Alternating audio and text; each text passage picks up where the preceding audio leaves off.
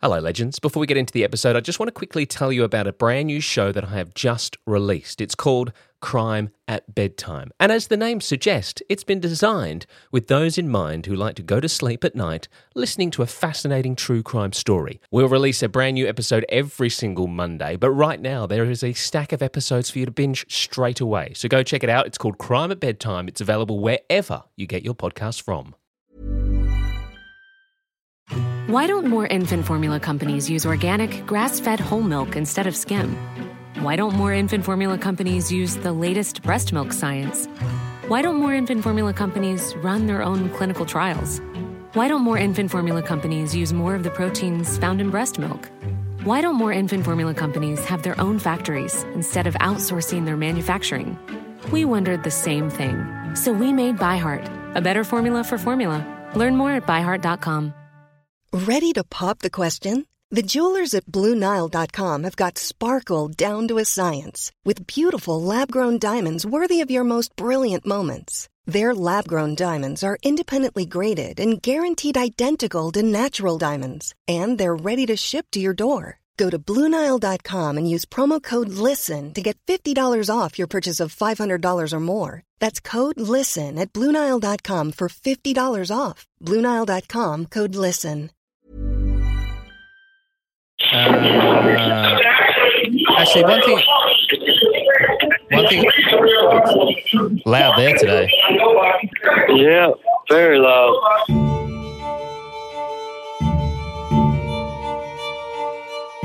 I note in Tony's head, he always thought if he could get a big trophy deer, his dad would love him. Did he photograph the evidence when he found it?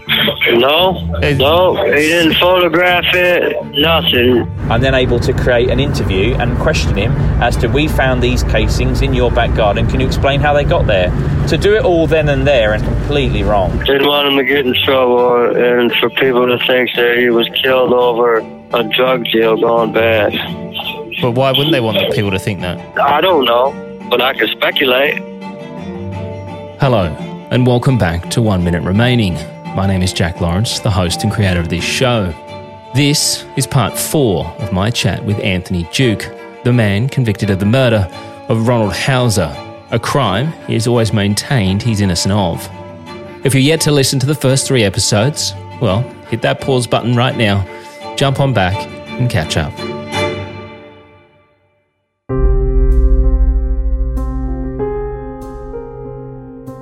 As we know, Ronald Hauser, the tree trimmer from Livingston County, was murdered, according to detectives at 9:26 p.m. on December the 30th, 2011. We also know that Anthony Duke became a person of interest. But what was the motive? Well, like in many cases, apparently it was money. Ron was supposedly known for carrying large sums of cash with him at all times. Something friends and family would say he referred to as his knuckle. Of course, Tony and I discussed this. So, they also say that the victim who was killed would usually carry large sums of cash on him. They say that in his property, when he was found, there was still $400 cash in a lockbox in the house, but they're suggesting that there was money on a dryer that he would call his knuckle, that was taken. They're suggesting that obviously that was someone knew that he would carry large sums of cash around, so it had to be someone he knew, which is, obviously, I mean, it could be anyone. The guy knew a lot of people. But his girlfriend apparently testifies that she saw him paying you out of this large sum of cash, which again, in my opinion, is like, well, how else would he pay him? That doesn't mean that you've killed him for that cash. Well, the way Ron worked, he never paid anybody in front of somebody else. He always took them around the corner or sat in a vehicle and handled his financial business one-on-one. So his girlfriend would have never been around to see that. Yeah. So I mean, but again, I thought that's what was going on. Yeah, but I mean, again, it doesn't prove anything. It doesn't prove that you killed the guy. You just knew that he had money. I mean, but then again, And that baggie that they say contained money on the dryer also has a palm print on it that isn't mine and it isn't Ron's. Well, that's interesting. So there was a baggie that had this cash in it, but they'd left that behind. Is that right? They say it is. I don't know. Right. But they had this baggie had a palm print on it that wasn't yours and it wasn't Ron's. According to his girlfriend, it resembled the baggie that he would carry his money in because it contained some other items that he would have in there, I guess. Yeah. And there was a palm print on it that wasn't mine or Ron's. Did they ever look into it any further or not? No, not that I know of. Yeah. Just like the candy wrappers and the cigarette butts they found behind a tree had DNA on them that wasn't mine, wasn't Ron's. You know, the real evidence they don't want to shed light upon.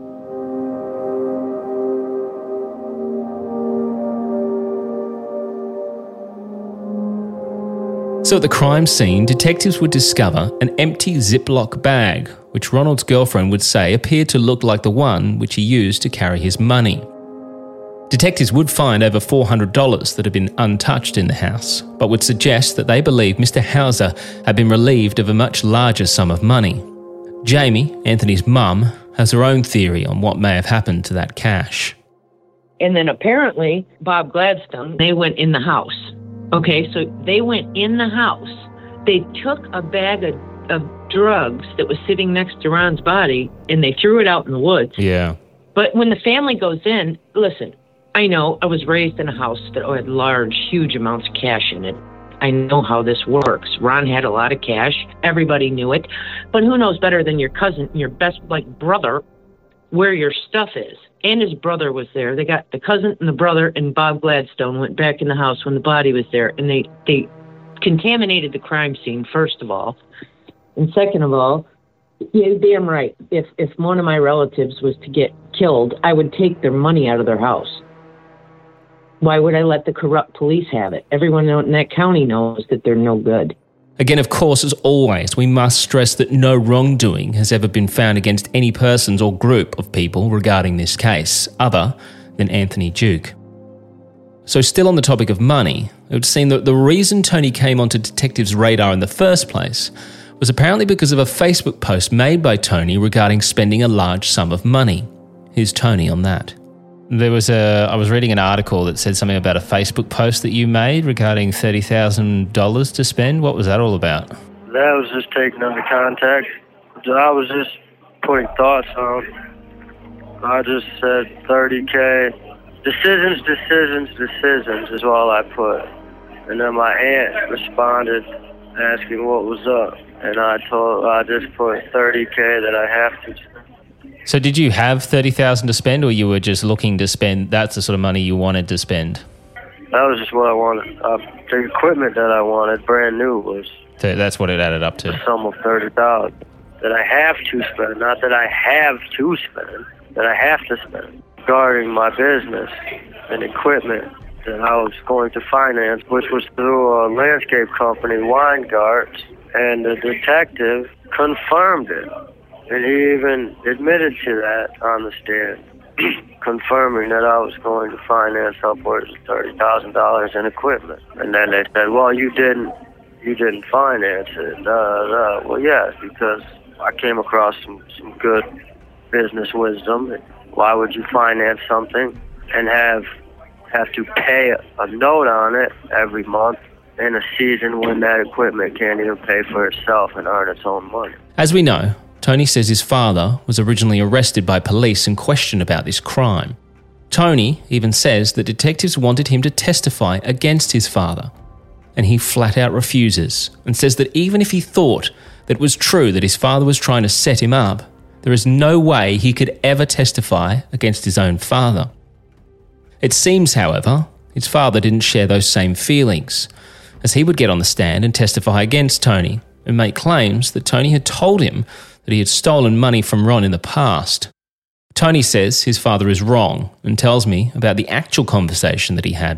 Did your father get on the stand and say that you had told him before that you'd stolen from Ron? I think he did say that. He was referring to a conversation that we had the night before. They actually come and got me for the second polygraph, and they actually had him in jail. We were discussing how they had Brian as a suspect, I guess, and he was cleared because he was in another state working.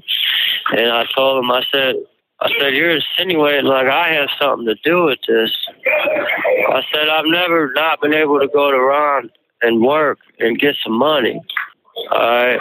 I said, there's been a bunch of times where we've been on jobs, all right, and Ron's had an envelope full of money in the briefcase. There's been tons of times where we've come back from the Washoe Speedway with the whole weekend's take of money. I said, any which time I could have just reached in and stolen any type of money if I wanted to. I never have. I said, Brian tested me one time at a job site. We got in the chip truck, pulled out some money, handed it to me, and put some in his own pocket, and said that I do this all the time. Ron will never know. I said, Brian, we don't steal from our friends. I said, we come and work. He makes special work for us to do. I said, this is a man that lets us into his house. We ride his four-wheelers. We take care of things, get him ready for when his mom comes out to visit. I said, he's like a father to us, a role model. I said, this is a good man. I said, we don't steal from our friends. We may do a lot of dumb things around here growing up, but you don't take from people that are family, your friends. There's got to be a line somewhere. And he looked at me, and he shook his head and said, you're going to do all right, Tony Duke. You passed. He pulled the money out of his pocket, put it back in there. Ron got in the truck, looked at me, looked at him, said, how'd he do? He said he passed. And Ron said, I had a good feeling about you, son. He said, you're going to fit in well with us. And I looked at my dad. I told him that. I said, so if I really was in need of anything, I said, I could have just as easily just done some stupid stuff like that. I said, to go as far as taking a man's life over a few dollars, I said, that's not me.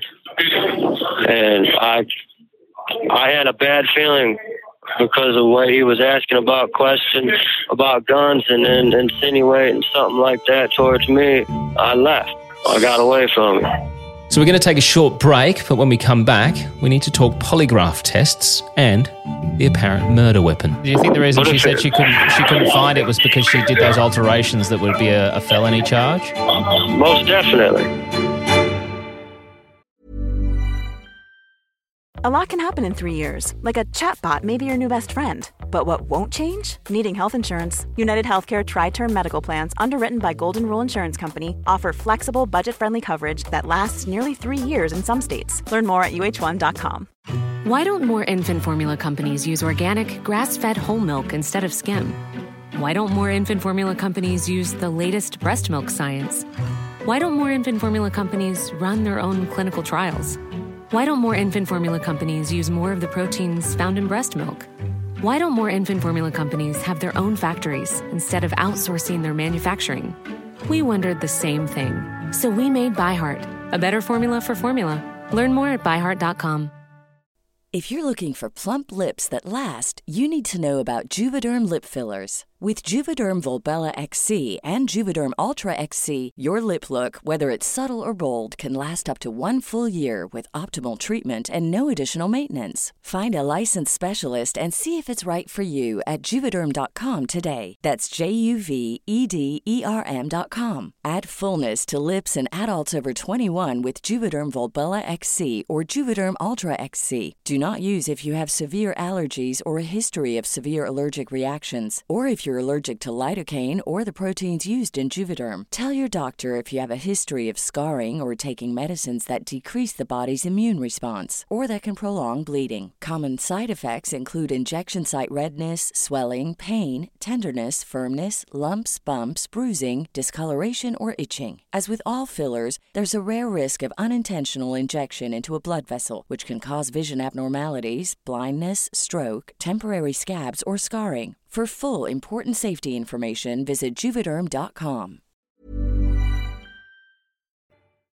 And as always, a huge thank you to all of you for your kind words and messages about the show. The 1 Minute Remaining community is growing each and every week, as is our private Facebook group, which is open to you right now. Just search the 1 Minute Remaining podcast and you can get involved in that. And this week, I want to give a special shout out to some of our Patreon members because yes, the 1 Minute Remaining podcast does now have a Patreon.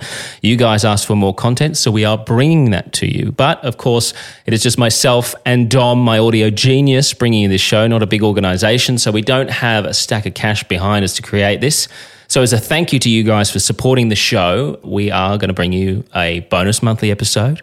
We're also going to be doing a wine and crime night, which we are coining One Sip Remaining. That is thanks to Jess Powell for that name, as well as the possibility of sitting in on a live inmate interview. All the details are on the Patreon. Just click the link in the show notes below. So just a quick shout out to just some of our Patreon members. In fact, they are coined the OMR jurors: Mandy Carvin, Natasha Dengate, Trina Albanese, Taylor Maskew.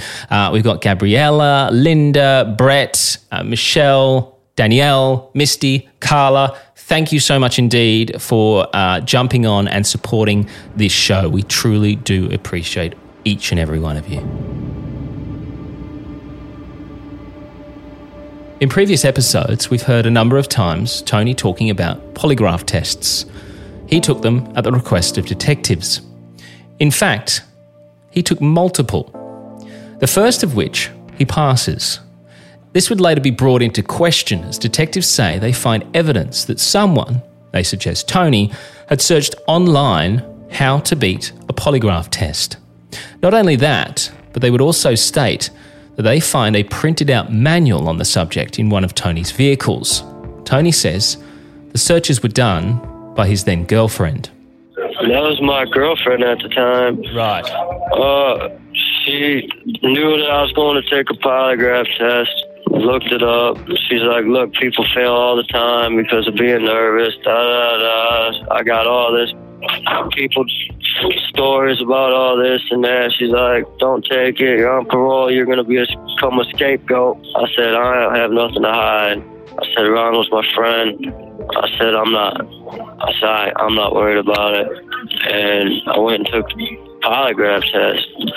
But they found a how to beat a polygraph manual in Ashley's work bag that was in the truck that I bought for her.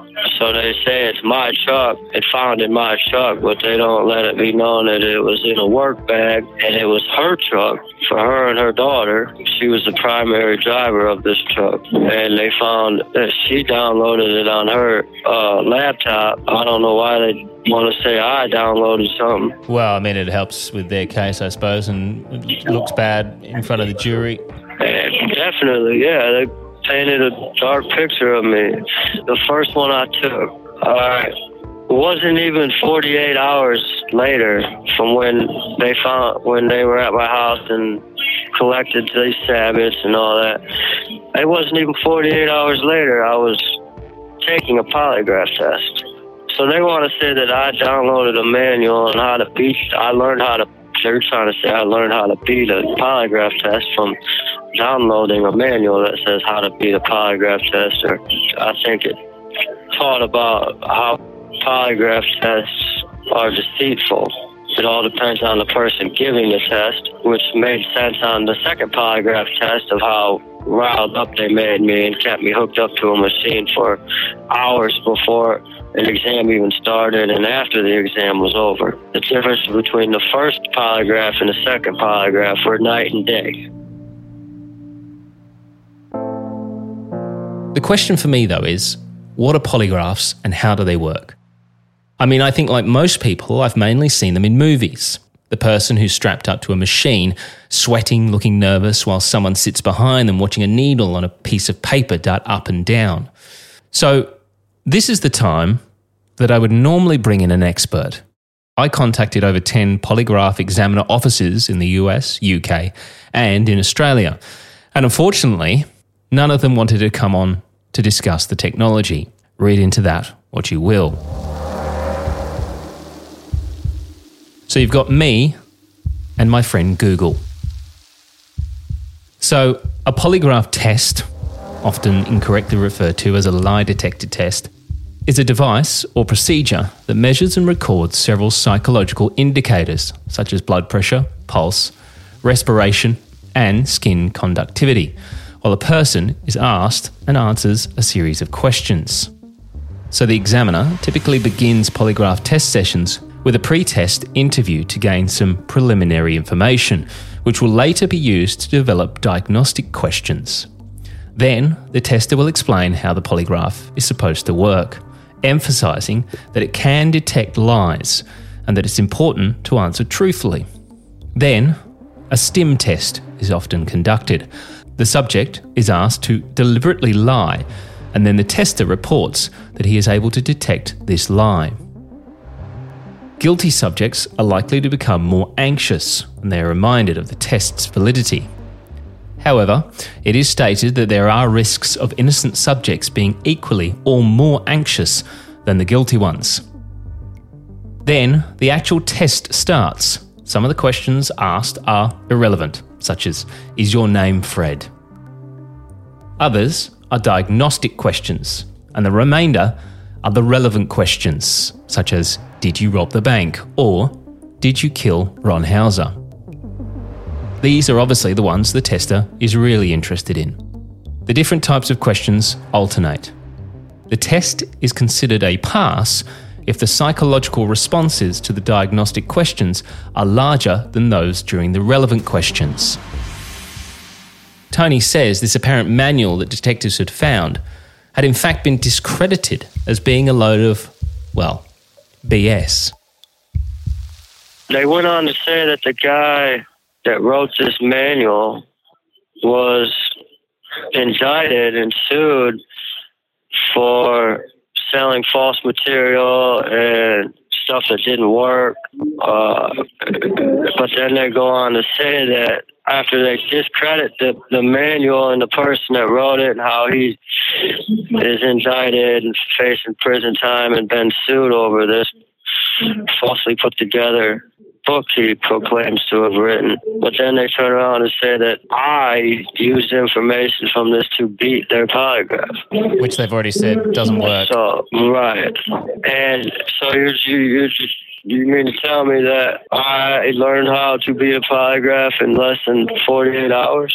I've reached out to some people in different federal organizations, and the CIA trains people for 2 years minimum on how to beat a polygraph test, just in case they get caught behind enemy lines. And there's only a handful of people to ever be able to do it. They train people for a minimum of 2 years, and they still can't do it. And the guy said, regardless of what they say, there's no way humanly possible that I could have taught myself how to beat a polygraph test from a manual downloaded from the internet in less than 48 hours. So, question is it possible to beat a polygraph test by going online and reading a how-to 48 hours prior to taking that test? Well, again, I have no expert to give their opinion on whether this is possible or not. We just have the internet. And if you search on Google how to beat a polygraph test, you'll get over 1 million results. Go on YouTube, again, similar story, hundreds and hundreds of videos on how to beat a polygraph test. On the website, antipolygraph.org, it says when you're asked a controlled question like, did you ever lie to get out of trouble, you can try to solve a maths problem as quickly as you can in your head, and that mental activity will tend to raise your sweating, your breathing, and all the other signs that are being looked out for. It then says, if you have a stronger reaction to the control questions than the relevant questions, you will pass this test. Another expert online says that altering human physiology is not difficult, and there are many anti-polygraph websites that teach you this. It says, though, what these websites can't teach you is how to alter one's physiology that appears to a polygraph examiner as a genuine or natural response to a polygraph exam question. He says when polygraph examinees try to alter or control their body's normal reactions, it creates abnormal data that is easily recognisable by a polygraph examiner trained to detect these unnatural physiological responses.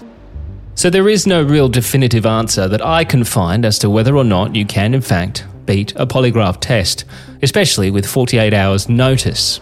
As we know, polygraphs certainly have their fair share of critics, including a man I spoke to in a recent episode, Rob Robertson, who's a former prosecutor turned defence attorney. The polygraphs are, they're not admissible in court generally, but some people try to backdoor them in under the guise of, well, they just explain the circumstances of the confession. But they're really designed to, in many instances, the operators just cause additional stress in the person. I actually watched a videotape of a polygraph that went on for like 40 minutes. And they're only asking 10 questions during the whole time. Adjust your chair, speak up, sit straighter. And the guy was almost like it was some kind of bad game of Simon Says. At the end of it, and we actually tried this case, they said he failed the polygraph and they kept telling him deception is indicated. They couldn't say on what questions he didn't answer correctly. They couldn't say on what he answered, what deception was indicated, nothing. It was a complete joke. I don't know if I've ever seen a polygraph given in a criminal setting where the person passed with no deception indicated. The best I've seen is inconclusive. Yeah. And even that inconclusive, they'll turn that around saying like, well, inconclusive means it didn't show that you were telling the truth. You must have been lying about something.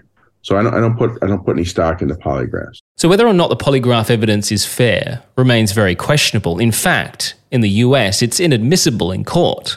And it's important to point out that the argument was made that a polygraph test result was unably used during the trial, and the prosecution was warned that any reference to the polygraph or the results of that polygraph would be inadmissible and could require a mistrial. However, the court did allow them to discuss that Tony had apparently searched how to beat a polygraph, which they say, and I quote, tended to show a consciousness of guilt.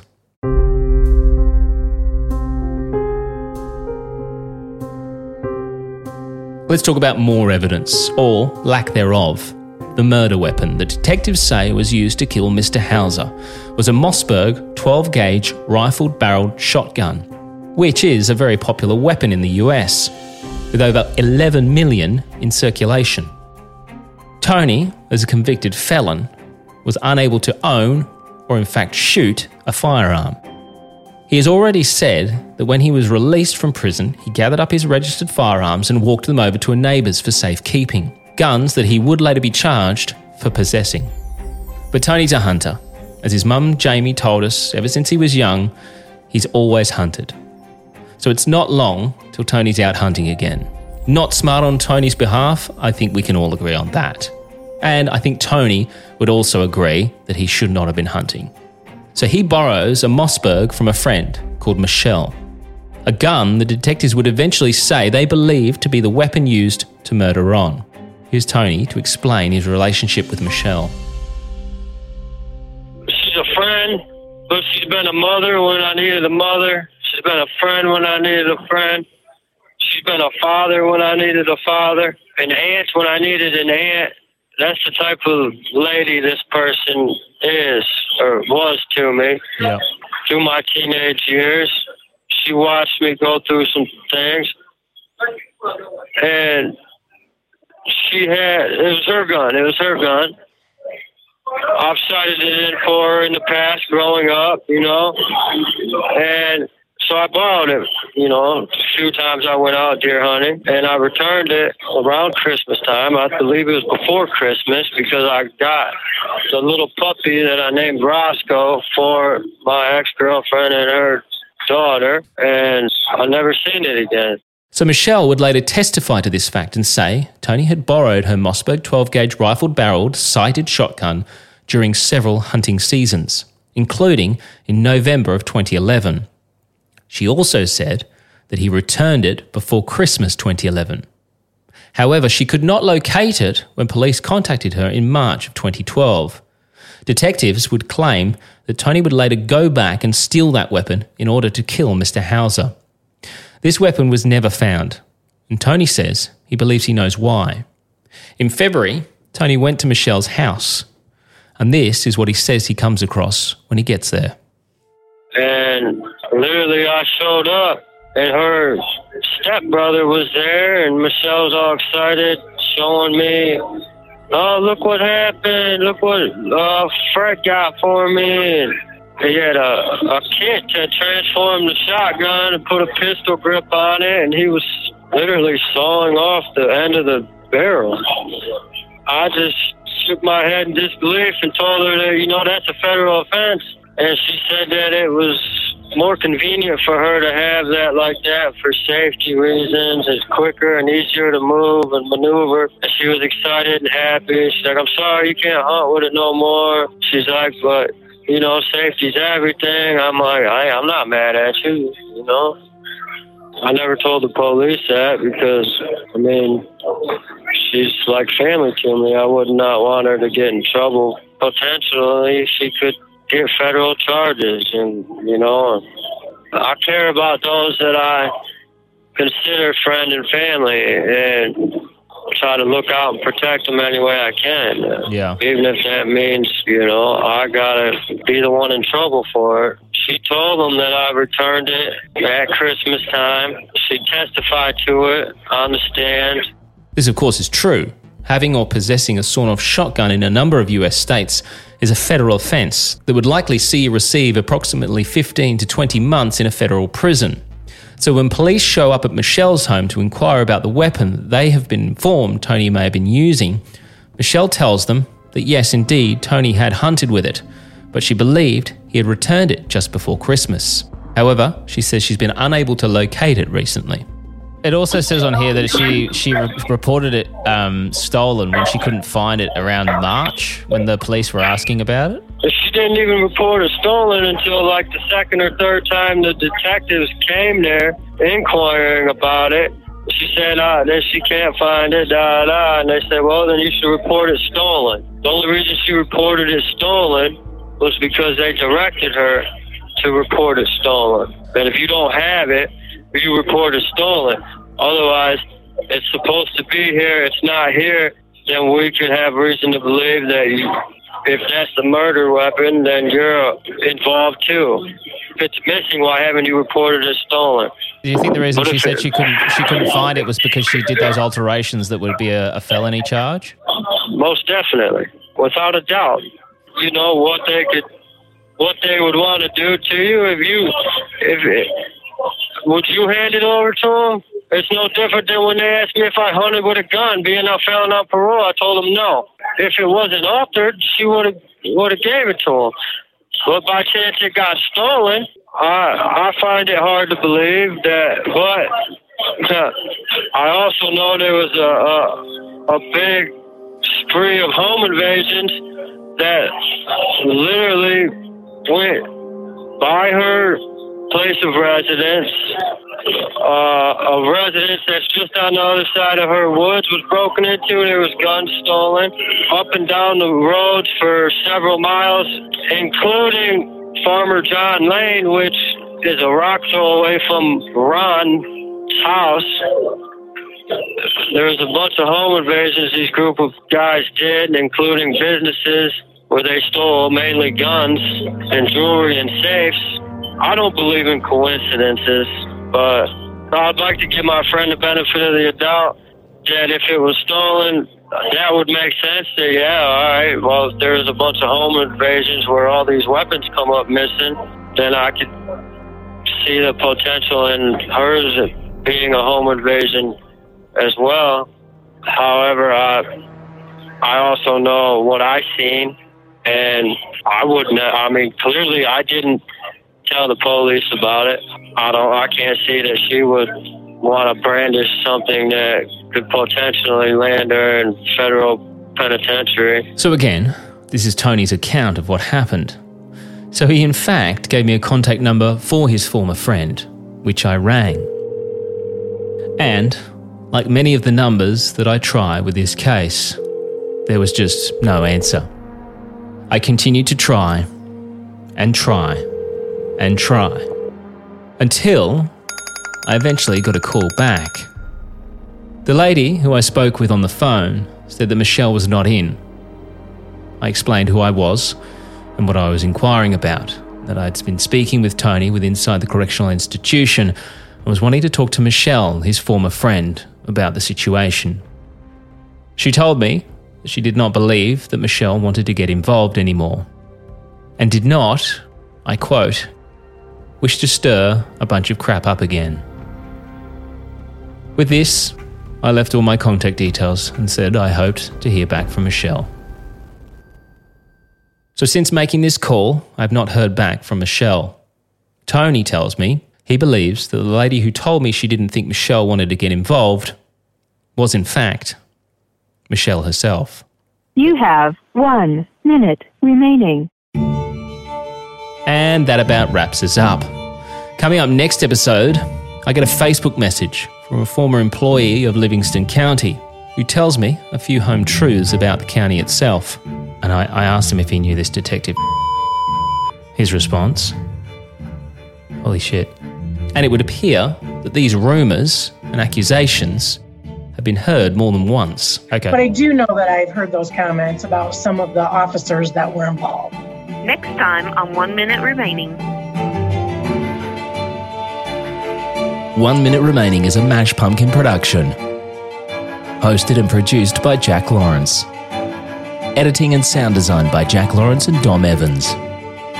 This podcast is part of the Acast Creator Network.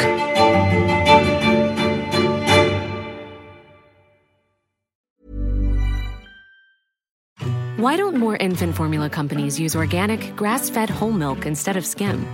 Why don't more infant formula companies use the latest breast milk science? Why don't more infant formula companies run their own clinical trials? Why don't more infant formula companies use more of the proteins found in breast milk? Why don't more infant formula companies have their own factories instead of outsourcing their manufacturing? We wondered the same thing. So we made ByHeart, a better formula for formula. Learn more at byheart.com.